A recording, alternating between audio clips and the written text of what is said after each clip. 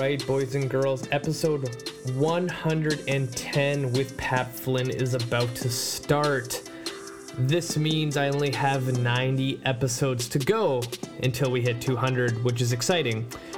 So this episode with Pat was just plain amazing. He just blows my mind every time I hear him speak when it comes to business and life. For such a young individual, he almost sounds like he's lived through a couple lifetimes and sheds a lot of light on stuff that we deal with on a daily basis and makes business simple and fun to learn about. So let's get into this episode. Hope you enjoyed as much as I did, and here we go. Hey guys, welcome back to another episode of Cut the Shit, Get Fit. I'm your host, Rafal Matuszewski, and joining me today is the awesome Pat Flynn. Say hello. Well, hello, everybody, and thank you for having me on. No problem. So I always like to start the show with breaking the ice for the audience and asking my guests, what do you got planned for the weekend? Ooh, well, here's the big plan. We're going to drop our 3 kids off at the YMCA for Parents' Night Out, and then we're going to figure out what we want to do for Parents' Night Out. So that's as far as we've gotten. Wow. And once you have 3 kids, it's hard to even imagine what you're going to do when those 3 kids aren't around. So we're just so excited to think that we're going to have a night by ourselves that we haven't even begun to decide what exactly we're going to do with ourselves. Jeez. We'll probably end up missing the kids and just go pick them back up. Wow. How old are you, by the way? So I'm 28. Man, 3 kids already. You are crushing it. Yeah, so I got started early on pretty much everything, fortunately, business, kids. So I figure I could probably be out of this life by 35 and on to the next. Yeah. Well, that explains, like when I listened to your other show, the business podcast, like you just come across of just like so much life experience and you're so young. And I'm like, what is it? I'm like, it's the 3 kids. It just like hammered you right into like adulthood. Well, this is true. I'm a big fan of putting metaphorically a gun to your head in as many situations as you can. I don't think humans are made of glass, and I think the more you pamper yourself, the more you'll procrastinate and just generally not be good at a lot of things. So I was unfortunate at the time, but fortunate looking back, to be put in a series of situations throughout my life where I really had to grow up and mature and fix myself pretty quickly. Children was just one of them. But it was an important one because, when you have a kid on the way, it changes everything, especially when you're very young and you're starting a business. So I had my first kid, in the midst of growing my business. So, and I wanted to be somebody who didn't just, have my business and this, a kid on the side who I sometimes maybe paid attention to. I really wanted to be the best father that I could. I knew how important that was. So it made me really speed things up and think systems and scalability so that way I could free myself to be there for my kids and also my wife too. So yes, as much as you can. I'm a big fan of pressuring yourself. In these do or die situations, humans are pretty good at doing. Occasionally they may die, but yeah, that was awesome. Yeah. We'll touch back onto that, but I'd like for the audience, because you're brand new to my show, like, can you tell them who you are, what you do, and how did you get into this industry?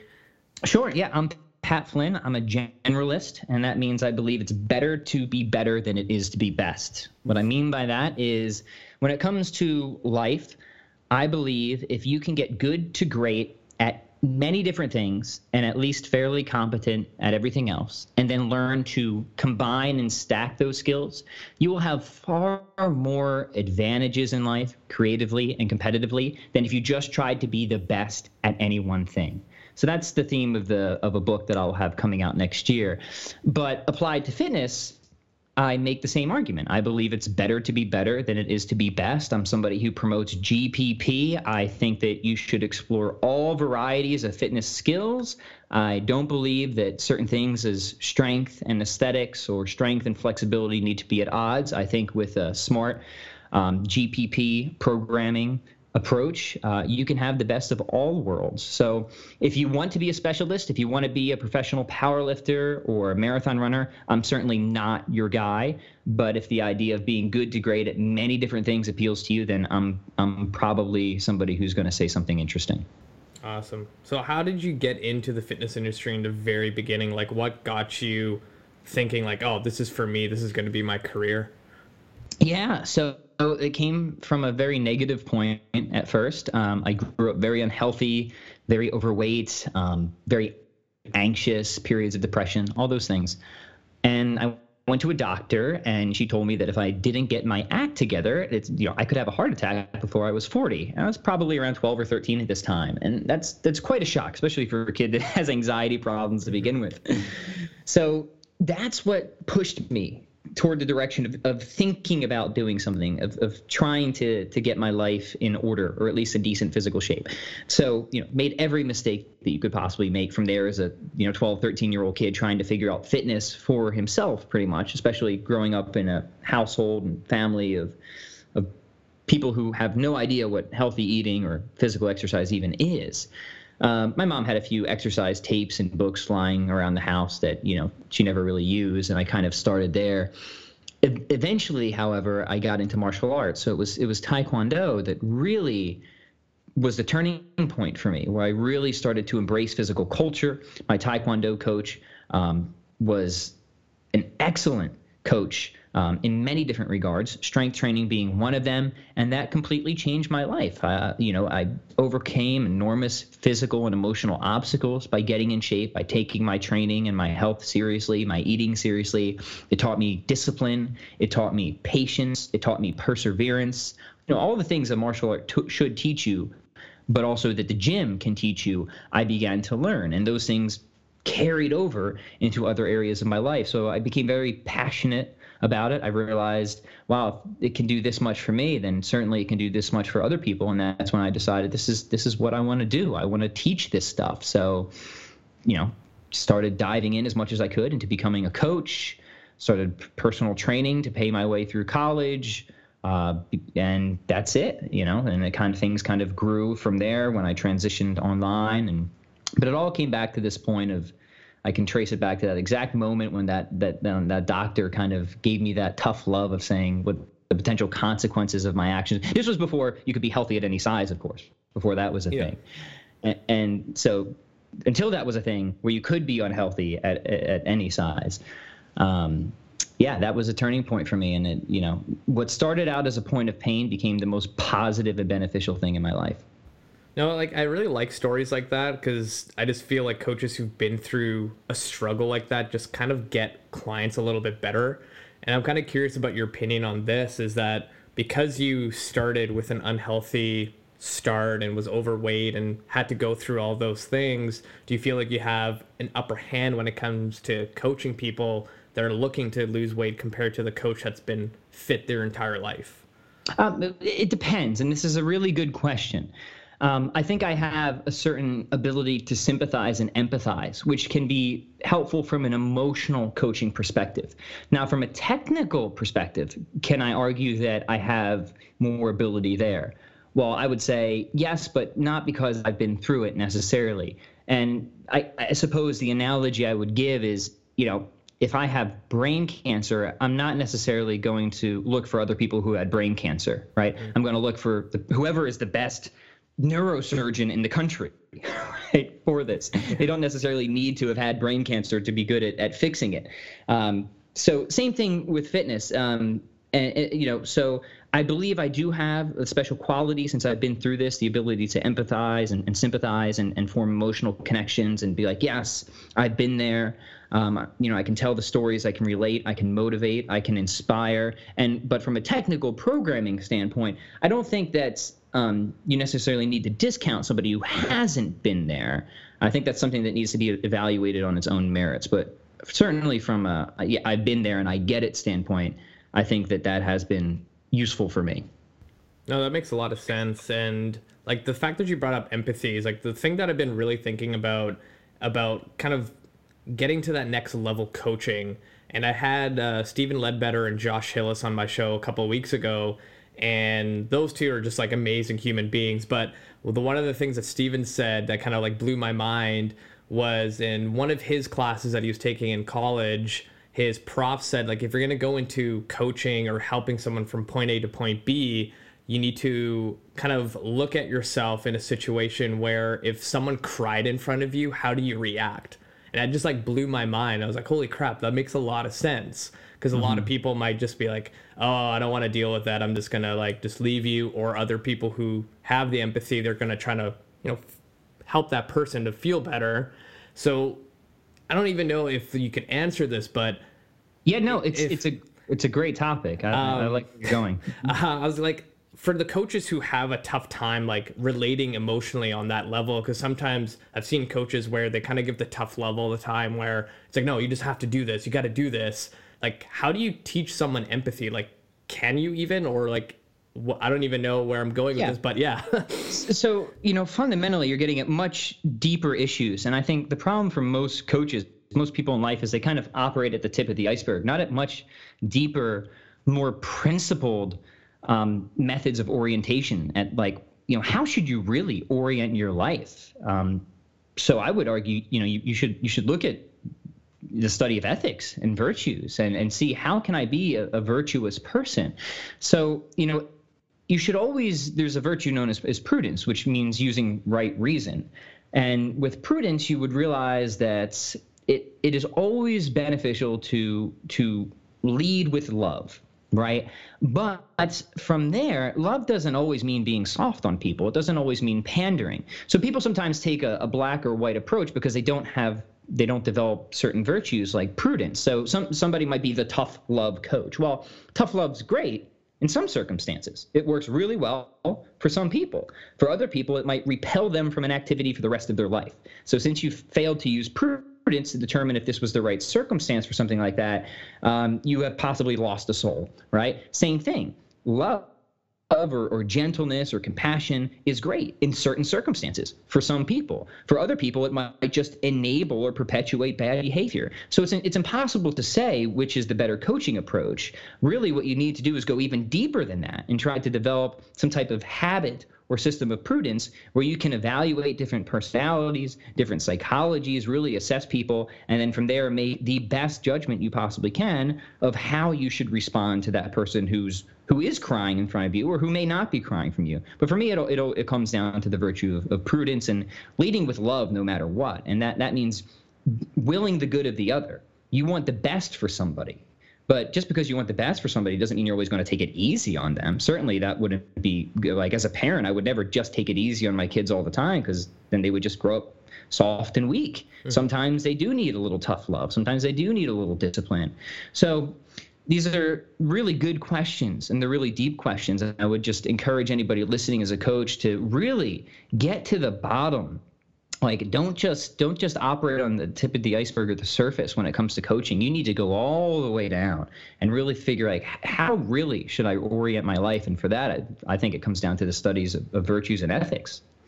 No, that made a lot of sense. And I think this is the stuff that a lot of coaches kind of just shove to the side and don't really pay attention to it. Because, like, right now I actually have an intern, like, learning from me, and she's been shadowing me when I'm coaching my clients. And I'm like, honestly, the coaching is the easiest part. Like, you create a program, you give it to your client, you show them the exercises, you hope that they don't get injured. But like, the real stuff is like the 80% where, you're trying to connect with them, you're trying to lead them to success without, them feeling like crap or they failed. But you want to like encourage failure, that it's a part of the journey. And like, I think I've done a pretty good job with it, because I told her that, most of my clients have been with me for like around 7 years. And I'm like, I guess I'm doing something right, but yeah, you must be. Yeah. So that's what I was telling her. I'm like, that's the hard stuff, like learning how to be empathetic and like showing compassion, where your client knows that they can count on you, like, no matter what, and don't feel intimidated to ask you a question, even if it's stupid in their mind. Mm-hmm. But yeah, anyway, just totally threw out a random question like that. But no, it was a good one. And you're right. I don't think people think enough about these things, especially when it comes to fitness coaching. Usually it's, make a better program or find a different program. No, it's deeper than that. We're dealing with people. It's a matter of relationships more than anything. Yeah. The nitty gritty when it comes to programming, most any exercise program will work, right? The marginal difference between tweaking a few variables is generally not the problem. Oh, 100%. I kind of wanted to get into like the fact that you have 3 kids, you have an online business, and you just seem like an amazing individual. But, when you first started in the industry and whatever led you to go online, like when you had your first child, was that when you started going online? Like, what was the transition going to the online space and leaving the in-person business completely behind? Yeah, so I started the online shortly after I started the offline. This was my sophomore year of college. Going into my sophomore year of college, I started my first website. And honestly, I didn't have much of a plan. I just began blogging and creating as much content as I could, and specifically around kettlebells and using principles that I believed in, like minimalism and generalism. And it really started to resonate with people. And if people were like, well, that's nice, create content. Yes, everybody says that. But like, what did I do specifically that was helpful? I think one thing, if I could offer a piece of advice for anybody who wants to do this, is I certainly I certainly like have had arrogance issues in the past, but even then I wasn't arrogant enough to believe that if I just started creating content or trying to help people that everybody would suddenly discover me. So what I did is I kind of went to where the attention already was, which back then would have been more so forums than social media, kind of the equivalent of like social media groups today, kettlebell forums, things like that. And I would get really involved, and I would really care about answering questions and helping people and providing content when people needed content provided. I was never spamming. I was never just posting links to my stuff. I was really engaged in certain communities. And by being as helpful as I could, that really expanded my presence. People came to know me. They came to trust me. They came to see me as somebody who really knew what they were talking about, as somebody who was really helpful. And then those kind of all drove more people back to my website and everything I was doing generally. So that's kind of the approach that I took. And it was this very, just trying to get active in as many different communities where people were already gathered around the thing that I was interested in, which was kettlebells, and being as helpful as I possibly could, while at the same time I was growing my personal training and boot camp business. And then what happened is, come senior year, I got a series of book deals through Wiley to write for Dummies books with my blog, and the online business was doing really well. That was when I decided, all right, I'm gonna go all in on this. And I actually left school with one class left to take. So I never even wrapped up my degree, which would have been in finance and economics. And that's we can return to that later. It's a funny story because I have an opportunity to go to grad school now. So all of these years later, I'll probably have to go back and finish that up after all. But I left that unfinished at the time that I really, it ended up having the kid and going all in on the online side. Wow.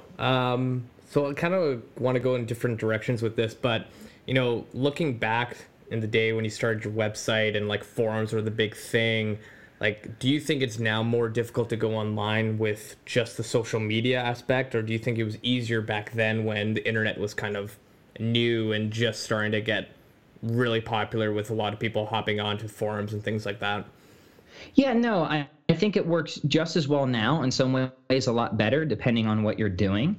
And the same principles still apply, but the media has changed. So I would not necessarily think that forums would do as well for me now as they did back then. But Facebook groups certainly do. I'm a big fan of Facebook groups. I have a wonderful group and community of my own, and that's been a big part of my business for Strong On.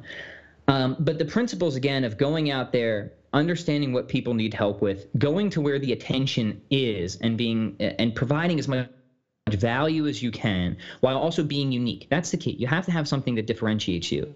It doesn't mean you have to be the biggest or the strongest or the best at something.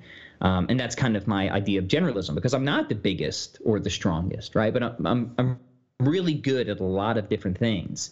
And that was always my unique kind of positioning there. It's like, yeah, if you train with me, you're probably not going to set any records in the deadlifting, but you'll have a really strong deadlift. You'll also be able to do handstands and muscle ups and things like that as well. And that really resonated with people. So I would say the principles that matter are having some type of unique position, going to where the attention is, and bringing as much value to that community as possible, whether that is Facebook groups. Forums aren't dead. They're still around, and other forms of social media. And you have to evaluate the social media kind of systematically, because not all social media is the same. So take Facebook and Instagram, for example. Facebook is really powerful, most powerful as an advertising platform. So most of my business comes from Facebook advertising.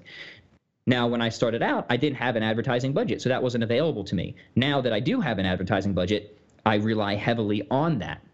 Other advertising platforms as well. Instagram, on the other hand, with the use of hashtags, is a much better platform for getting organic exposure, kind of like I did with forums. So all these principles still apply. It's really a matter now of figuring out where to apply them. So forums were great for me back in the day, but getting organic exposure is still very possible today. It's just kind of shifted a little bit.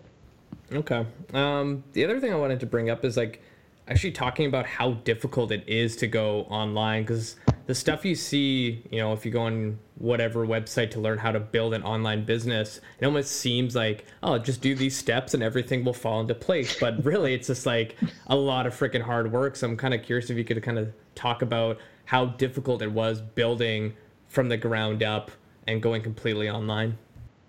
Oh yeah, it's complete hell. I mean, anything really good in life is, right? Like if you want to be great at something, then this is what the gym teaches you. You better be willing to grind, and you better be willing to grind uphill against increasing resistance as you go.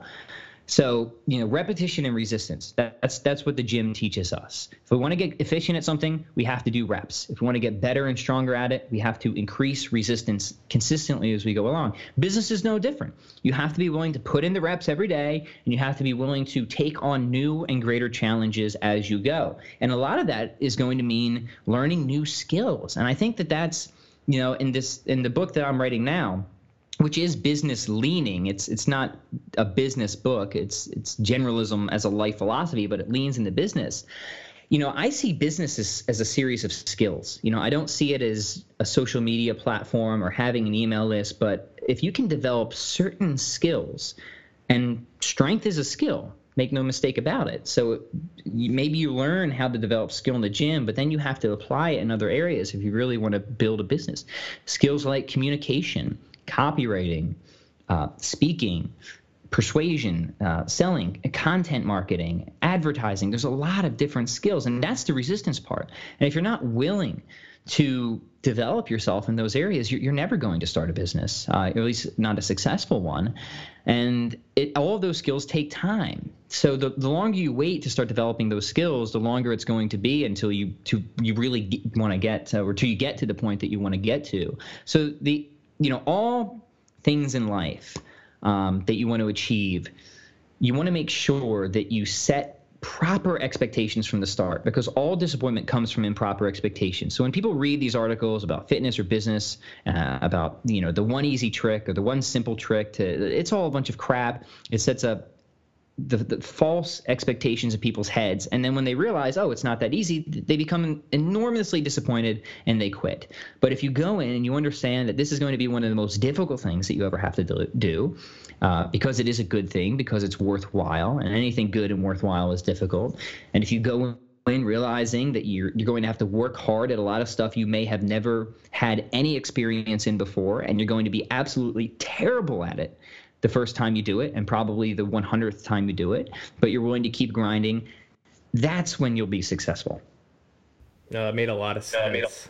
The other thing I was going to bring up is like, how much time did you put in building your online business? Because again, you go online to learn how to build an online business, and it's like, oh, you're going to have all this free time. You can like sit on a beach with your laptop and work.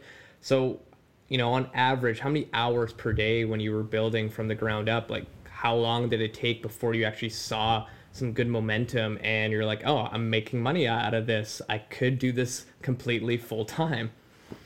Yeah, so that's an interesting question. I would say usually between 7 to 8. Not all those hours were direct effort, however.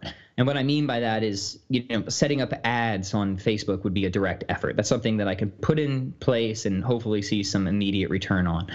When it comes to building a business, you have to put in a lot of indirect effort. For example, learning to write copy, developing skills that maybe aren't up to par to use them right away, but eventually will become enormously useful in what I'm trying to achieve. So I would say if you're not at least willing to put in 8 hours a day of practice into building your business, then it probably isn't for you. Not because you can't do it with less hours than that, but are you willing to? And that's the question, right? If you're not willing to do it, then you just don't want it bad enough. And if you don't want something bad enough, then it's not going to happen. So I'll give you another quick story. My background is actually in music, of which I still do quite a bit of. So, I grew up playing guitar, and the switch for me was one of my favorite guitarists. His name is Nuno Betancourt. I was watching one of his guitar clinics, and just an amazing guitarist. And this was when I was quite young. It was the one thing I was kind of disciplined at before fitness. And somebody asked Nuno, he said, how do you, what was it? I don't want to mess up the question because it was so well put that I don't want to ruin the drama here. He said, how do you find the time to practice? And his answer was, because I want to. Now, the implication there is everybody knew that Nuno practiced guitar somewhere between 8 to 12 hours a day. So the fact that his answer was just because I want to, and the look on his face absolutely proved there was no otherwise to him. Of course he wanted to. It wasn't a thing for him to practice 8 to 10 hours a day. That's a man who really wanted to do something. So if you hear that practicing something for 7 to 8 hours a day, if that intimidates you, if you're like, well, that's not really for me, I think you need to seriously reevaluate the idea of wanting to start a business. And I don't say that to be mean in any way. There's many things in my life that I absolutely don't want to put 7 to 8 hours of practice in a day for. And those are things I don't really want to do. So why waste my time doing something I don't truly want to do? And if you don't truly want to start a business, there's nothing wrong with that. I would say find something you truly do want to do that you wouldn't mind spending 7 to 8 hours a day practicing if it makes sense to do it, and do that instead. No, it makes sense. And the one thing I was going to bring up is, when I kind of made the decision that, I want to go online and start coaching people online because I think it'd be awesome and cool just to be able to reach more people that way. And I kind of use the same principle of whatever I learned a year ago in coaching and training methods, and I look back at it, I'm like, oh my God, I can't believe I used to do that. But now I apply that to my business, where I look back on my social media posts a year ago. I'm like, oh my God, I can't believe I only used 2 hashtags, or I only wrote 2 sentences for that post, where I could have written another 5,000 characters of whatever the topic was, right? So I think for business, at least I could be completely wrong, but looking back, say a year ago, what you were doing online, if you've improved and you're like, oh, I can't believe I used to just do that little or wasted so much time on that, I feel like you're progressing in the right direction. You are completely right. Awesome. And review, you knew you were. Review is imperative for any improvement process. If I want to get better at guitar, I need to record myself playing, and I need to listen back, so that way I can detect my mistakes. People are terrible at detecting their mistakes in real time. They're often usually terrible at detecting their mistakes at all. And this is why we hire coaches, right? So they can tell us the things that we're doing that we shouldn't be doing, or that we could be doing better. So if you want to get better at anything, whether it's technique with a barbell, whether it's building a business, learning a musical instrument, becoming a better writer, the 2 most important things I think you can do if you're really serious about it: hire a coach, number 1, and 2, constantly review and criticize what you're doing. Both of these processes are painful. It requires giving yourself a tremendous amount of tough love, but that's the only way you're going to increase the resistance and get to that next level. Nice. Now, the other thing I wanted to bring up is looking back in your career when you first started and trying to get onto the online space, what were a few mistakes that you look at now, you're like, oh my God, I can't believe I wasted so much time doing that? Can you explain some mistakes you've done in your business? Oh, yeah. The biggest mistake that I made, first off, was not starting an email list and not listening to the coaches and the people who were telling me to start an email list. And that would still be my advice today. I spent maybe a year, 2 years of generating great content, building a very significant size audience, and not building an email list. So the amount of potential that I lost there can only be estimated, and it still pains me to even think about it today. So that's mistake number 1. And people might be wondering, well, why does that matter? Isn't email dying? No, email is not dying. Everybody always tells you that email is about to die through their email marketing. It's interesting. Yeah. So long as people are going to have jobs, email is not going anywhere. And now email is really important because you control that channel. That's an asset in your business. The problem with building your business on a certain social media platform, Facebook, YouTube, is you never know when they're going to change the algorithm. And I know many people who have built enormously successful businesses for a time on a social media platform without an email list. Things changed. Their traffic, their exposure got killed, and their business died.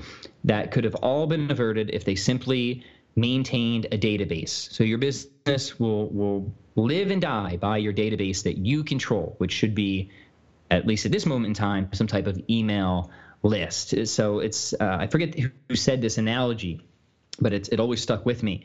So sorry for not being able to give proper attribution, but what they told me was that, if you're just focusing on building your business on, say, social media, Instagram, YouTube, or whatever, and you do really, really well, it's like having the most profitable McDonald's in the world on top of an active volcano. It could blow at any minute, right? So that is the biggest mistake that I made and it's not an either or, it's a both and, right? If you're doing really, really well on any social platform, you have no excuse not to be building an email list. So fix that mistake now if you can. It could truly save you in the future, because if there's one thing we know about social media platforms, it's that they do change. And a lot of social media platforms tend to grant a lot of organic exposure at first, like YouTube and Facebook. Then once they get the momentum, they flip the switch and they start making you pay to play. And that's what kills people. Now, it's fine if you're an advertiser on Facebook. It's been great for me. But if I was only relying on organic exposure on Facebook, my business would have sunk faster than an anvil. So that was the biggest mistake that I made. I mean, there's a million other mistakes that I made. I don't know how many you want to get into. And a lot of it is just, it kind of takes time getting through. But yeah, maybe we'll just leave it at that one for now, unless you want to poke at anything else specifically. No, that was good. And I'm trying to remember this meme I saw the other day about Instagram where, I'm probably going to ruin it, but it was something on the lines of Instagram shut down. Now all the Instagram online trainers disappeared. Like that could happen. You never know. Who knows if your country that you live in bans a certain social platform, and then everything you built is gone. And I was supposed to interview another coach last weekend, and she lives in Dubai, and she emailed me the day before. She's like, hey, I don't know if this is going to be an issue, but Dubai banned Skype. We can't Skype. And I was like, oh shit, recording software is only for Skype. So I'm like, okay, well, figure it out. We tried Google Hangout, that was banned as well. And I was like, okay, let's try Facebook Live. I can get the recording and just take the audio. Facebook Live was also banned, and the only thing that worked was Instagram Live. I was like, holy crap, you never know. Yep. Tomorrow, something I don't know, Twitter could be shut down or bought out by another company, and then you're screwed. Yeah, and hopefully it isn't totalitarian government regulation that leads to these things, because then we might have much worse problems to deal with. But certainly you can expect it to come from the corporations themselves, and so be it. Facebook has every right to change their algorithms. It's their platform. That's why don't build your home on somebody else's property. Yeah, 100%. The other thing I was going to ask you is if you had to restart from just scratch, and today was the day that you decided to go online for the first time, what would you start with all the knowledge you have compared to what you did 6 years, 7 years ago? Yeah, no, it's a very good question. So I mean, we kind of have to think of a few assumptions here. Do I get an advertising budget to start or not? Sure.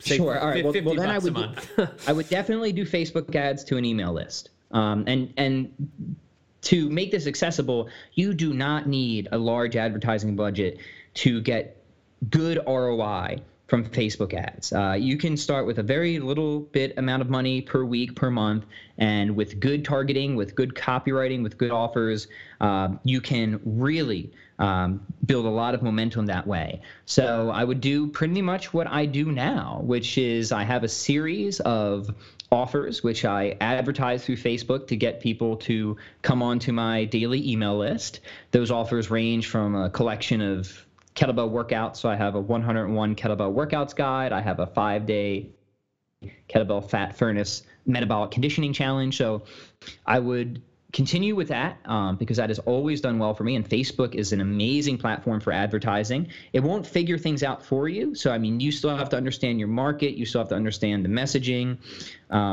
Those are those skills that we were talking about. But once you have those skills, Facebook has the tools to let you make it all happen, to make sure you get the message in front of exactly the kinds of people you want. Nothing is more powerful than Facebook for that. It requires a bit of homework and skill development on your end, but once you got that, Facebook is the place to go.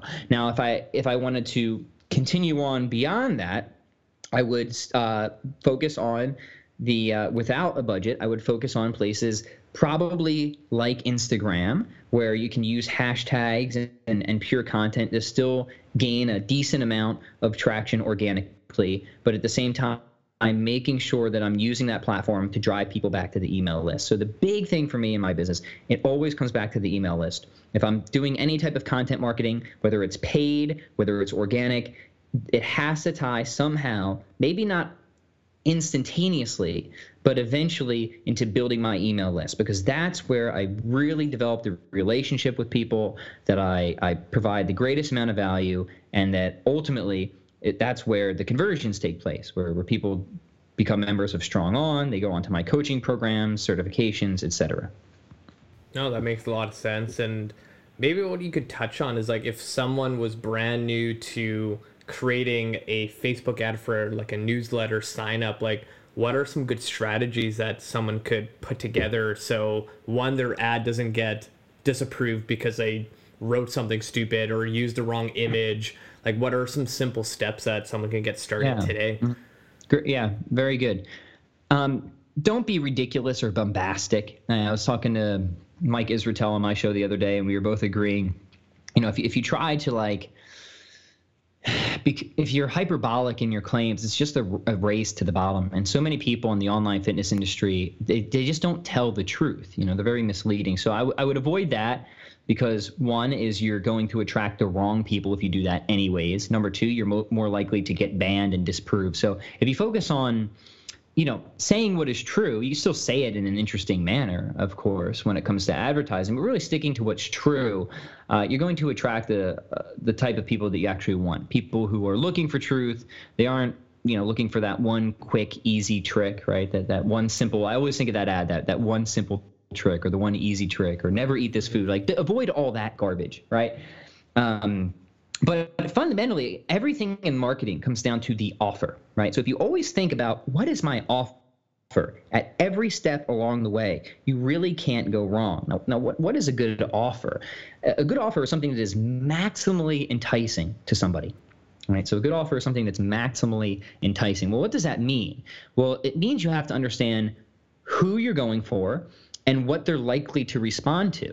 So, for example, my 101 kettlebell workouts guide is an offer that I've been running through various advertisements for almost 7 years. I would say that this is a maximally great offer. It's something that has done consistently well for me for a period longer than most any ad should survive. But the reason it's a really good offer is because it offers something that people really want, and it both arouses curiosity and makes a promise. So my ads are very simple. It's like, hey, here's 101 of my best kettlebell workouts for burning maximum calories in minimum time, right? So simple, appealing, and I have many variations around that ad. But if somebody is interested in short, intense type of workouts that they can do at home with kettlebells, especially if they have a set of kettlebells, which are the types of people that I tend to target, or they enjoy using kettlebells at the gym. Well, then 101 free workouts, especially the ones that I do that tend to be quite interesting and intense, based around a lot of kettlebell complex training, that's going to be very appealing to them, and it always has been. So, I mean, if you can make your offer as brain dead as possible, as appealing as possible at every step along the way, that's the mindset that you should try to maintain. So what do I mean by every step along the way? Well, the first step is getting them onto your email list. So what are you going to give them in exchange for their information? For me, that's a lot of different things, but my 101 kettlebell workouts guide is just one step. Then what are you going to give them in exchange for their attention? I mean, you got to get people to read your emails, to open your emails. So now you have to think, well, how do I write really good, entertaining, informative, and value forward emails? And that's another skill you have to develop. And then from there, what am I going to give them to get them to become clients or customers or things like that? Always think about the offer. If you can every step along the way, sit down and really hammer what would be maximally appealing to somebody in this situation, you probably won't go wrong. No, that was really good advice. I'm kind of curious, like, what are you doing right now for continuing education? Like, what are you reading? What are you watching? What are you consuming to kind of better yourself in business, in coaching, and just life in general? Yeah, no, it's one of my favorite subjects. So, I do practice what I preach. I am a generalist, so I read everything. I'm really big into philosophy, so most of the time you'll if you catch me reading, it'll probably be a philosophy book or a work of fiction. I love fiction also, a lot of the great writers. So in general, yeah, books on philosophy, science, art, writing. I don't want to. I mean, I have my bookshelf here. I don't want to like go through everything on here because it certainly wouldn't be interesting to most people. But philosophy is a really good one because philosophy teaches you how to think. It teaches you how to be logical. It teaches you how to operate at those much deeper principles of life. It really gives you orientation. And if you can get that, then the nitty gritty is just, you're going to figure that out. That's going to take care of itself. Most people are operating on the level of like minutia or tactics. And then above that, you have strategy. But then even above that or below that, if we're talking like an iceberg, you have principles, right? So that's really when I try to educate myself. I try to go as deep as I possibly can, as close to the root of all things as I possibly can, because that's where you're going to learn the most, and that's what's going to carry over the most into other areas of life.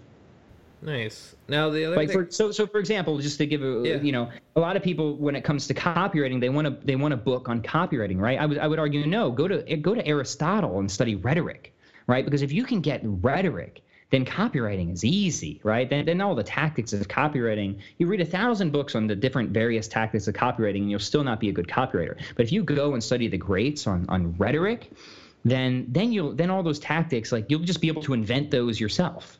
Would be one example of what I mean. Man, you are so freaking smart with this stuff. Just blown away.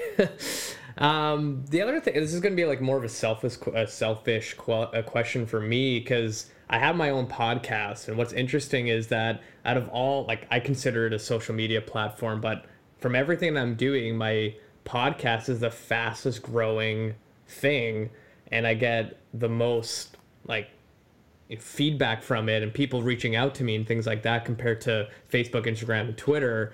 So I'm kind of curious, because you have your own podcast as well. Like, what are you doing with it to kind of grow it?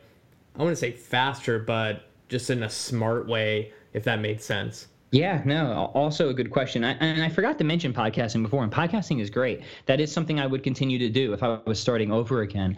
And a lot of it is ease of consumption. People can take podcasts on the go, right? They can't read a book while they're driving to work, for example.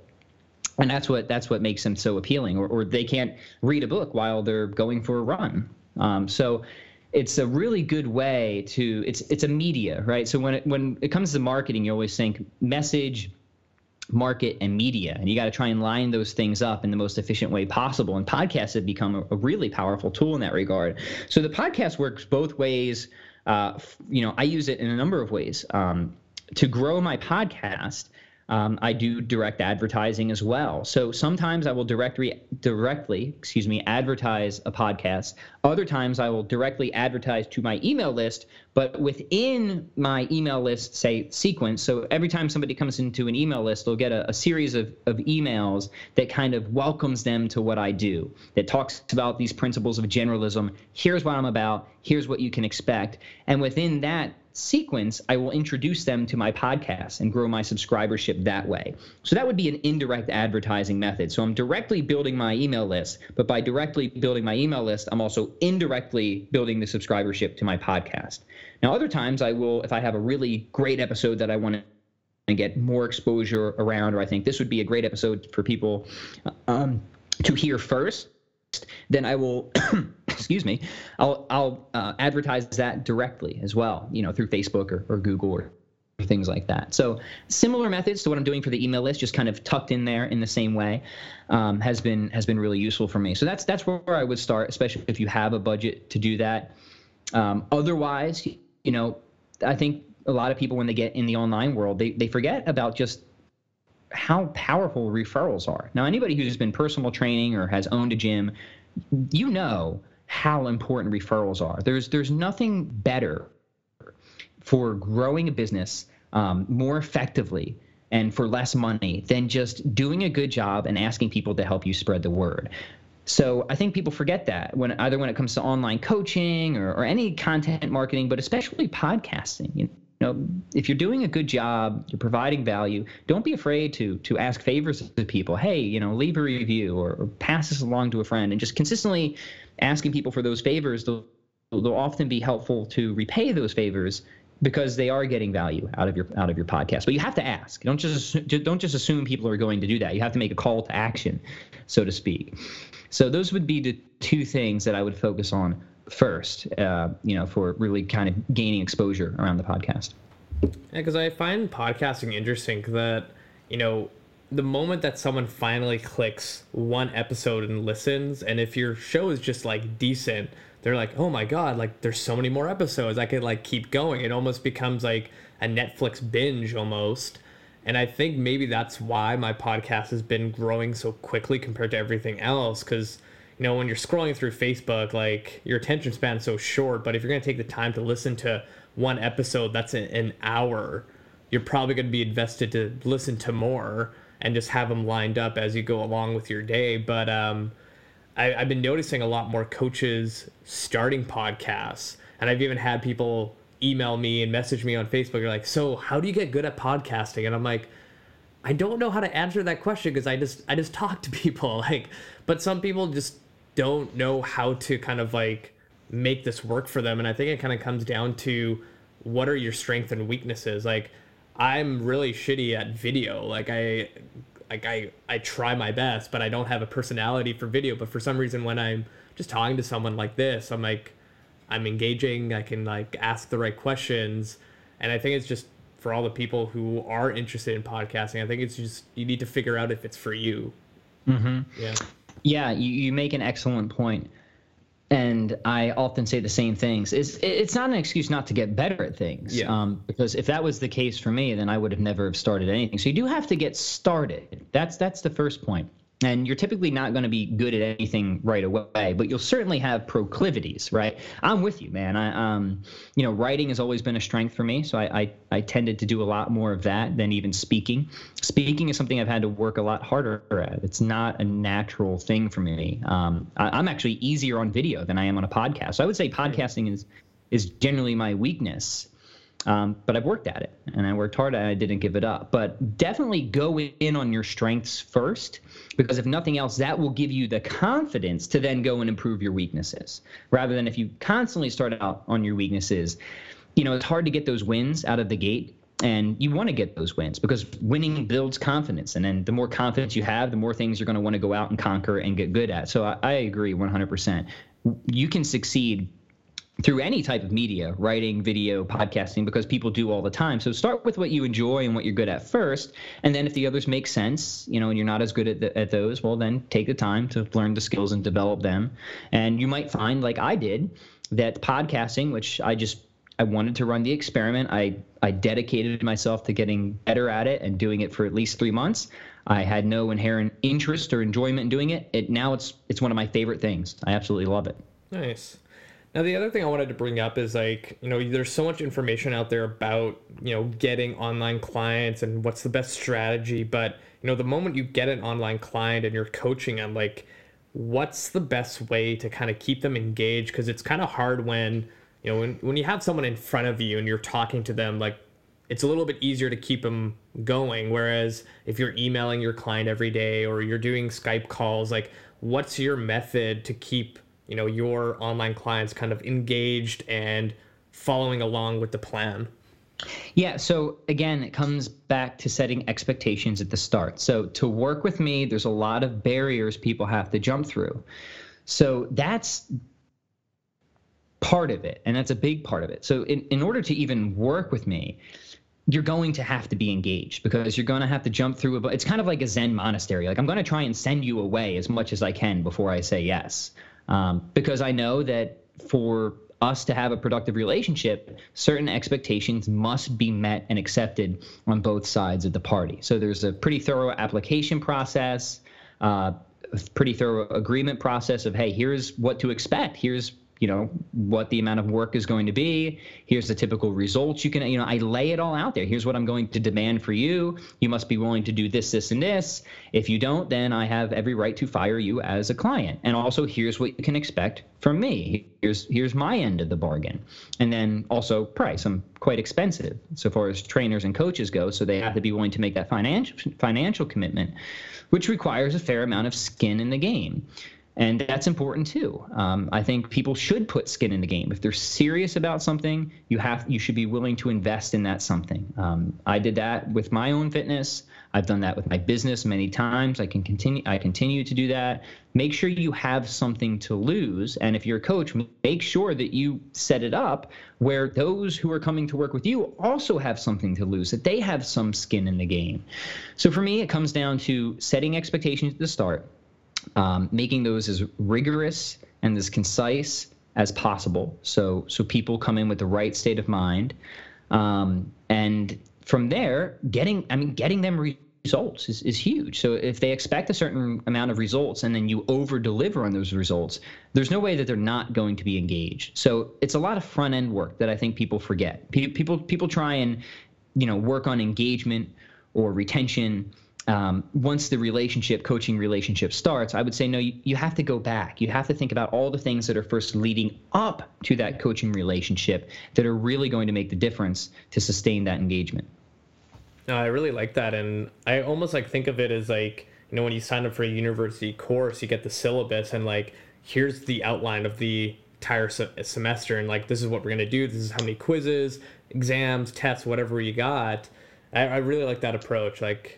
Just the idea of it, so the client kind of knows what they got themselves into and not just oh, you're going to check in with me every day? What the hell is this? Yeah. And not only that, but think about the universities. There's barriers to entry. Maybe not as many as there were before, but it's a rigorous thing. You had to work hard to get into a decent university. You had to not everybody gets in. So you need to set up your coaching model the same way. And people are like, well, I don't really have any clients right now. Well, then limit your entries to just working with 2 people at a time, whatever you need to do, right? To make it competitive and have barriers to entry and set standards. You need to have standards for everything in life. If you don't have standards, everything in your life will descend into barbarism. You need to have standards for your coaching. You need to have systems, because systems are what produce predictable and repeatable results. That doesn't mean every client gets the same program, but every client should go through a similar process. So if you don't have systems, you need to start to develop those as well. And part of that system is the intake process. How do people apply? How do expectations get set? All of that. It all needs to be considered. It's not an easy thing, but as we talked about at the beginning, nothing about running an online business is necessarily an easy thing. Yeah. That said, once you have the systems in place, it then becomes seamless. And that's where the scalability comes into play. So it might be easier at first to not develop the systems, but then you just have headaches and you don't make any progress. Put in the work up front, develop those systems, and that's how you're going to grow. Solid. Like that answer. So maybe for the last question, because we're coming up to an hour, I'm kind of curious because the fact that you're a father, how are you going to parent your kids to kind of make sure that fitness and health is a priority in their life, but not pushing it so much that they absolutely hate it and go to the opposite direction?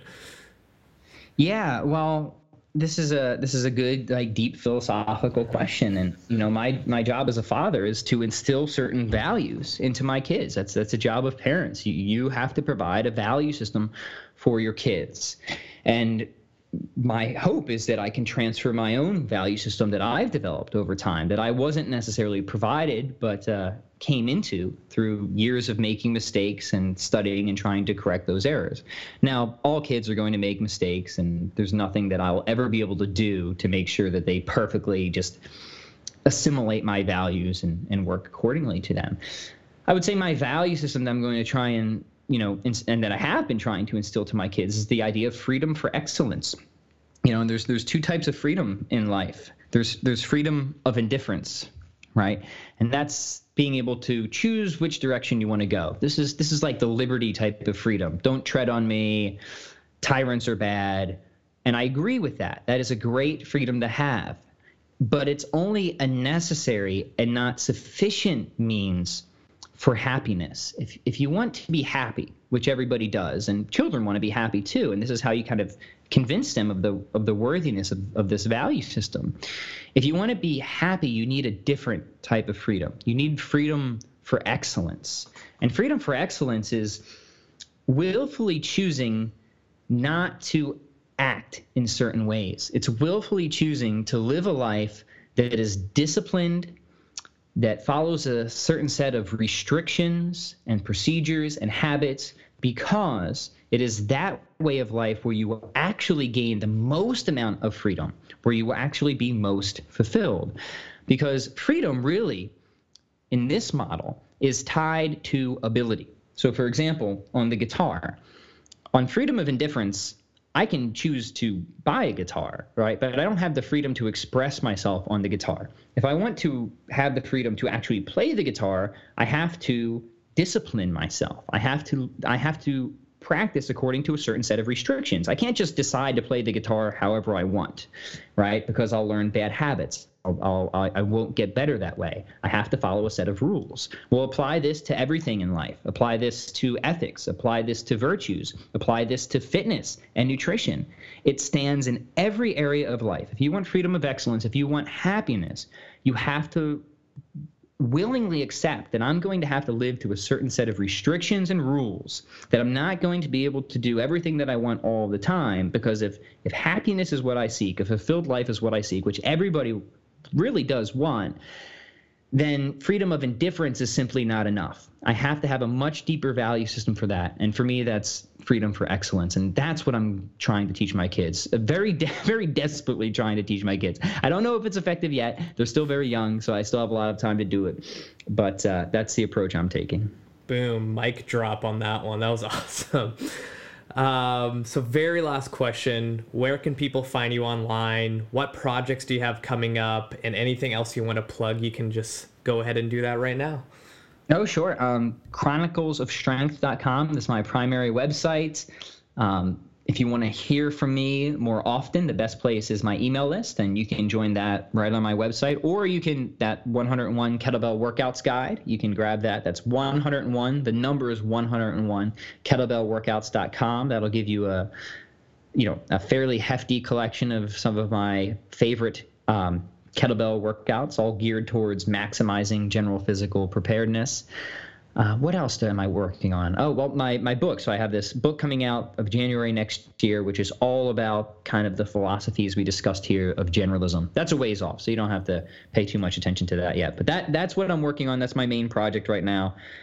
Nose deep in that every morning. So when that's done, I'll feel quite relieved, and hopefully I'll be very happy with it as well. But yeah, that's where my focus is, at least for the next 5 to 6 months. Awesome. So thank you so much for your time. This was just plain amazing. Rafael, thank you. This has been a great conversation. I hope we get to do it again. All right, so that's going to wrap up episode 110 with Pat Flynn. The one thing I wanted to bring up, if you are not signed up already to my wonderful Cut the Shit, Get Fit newsletter. So every week I post in all my current thoughts on the fitness industry, helpful blogs that I've written or read during the week and wanted to share, some videos, some workout videos that I put together, and just awesome content that I send to my list every week. So if you want to be part of my little Cut the Shit Get Fit community, I'll post a link in the show notes where you can just put your email and I'll automatically add you to the list, and I will continue sending you even more awesome information other than just podcast episodes every week on Monday. And that is it for me. Until next week, you guys.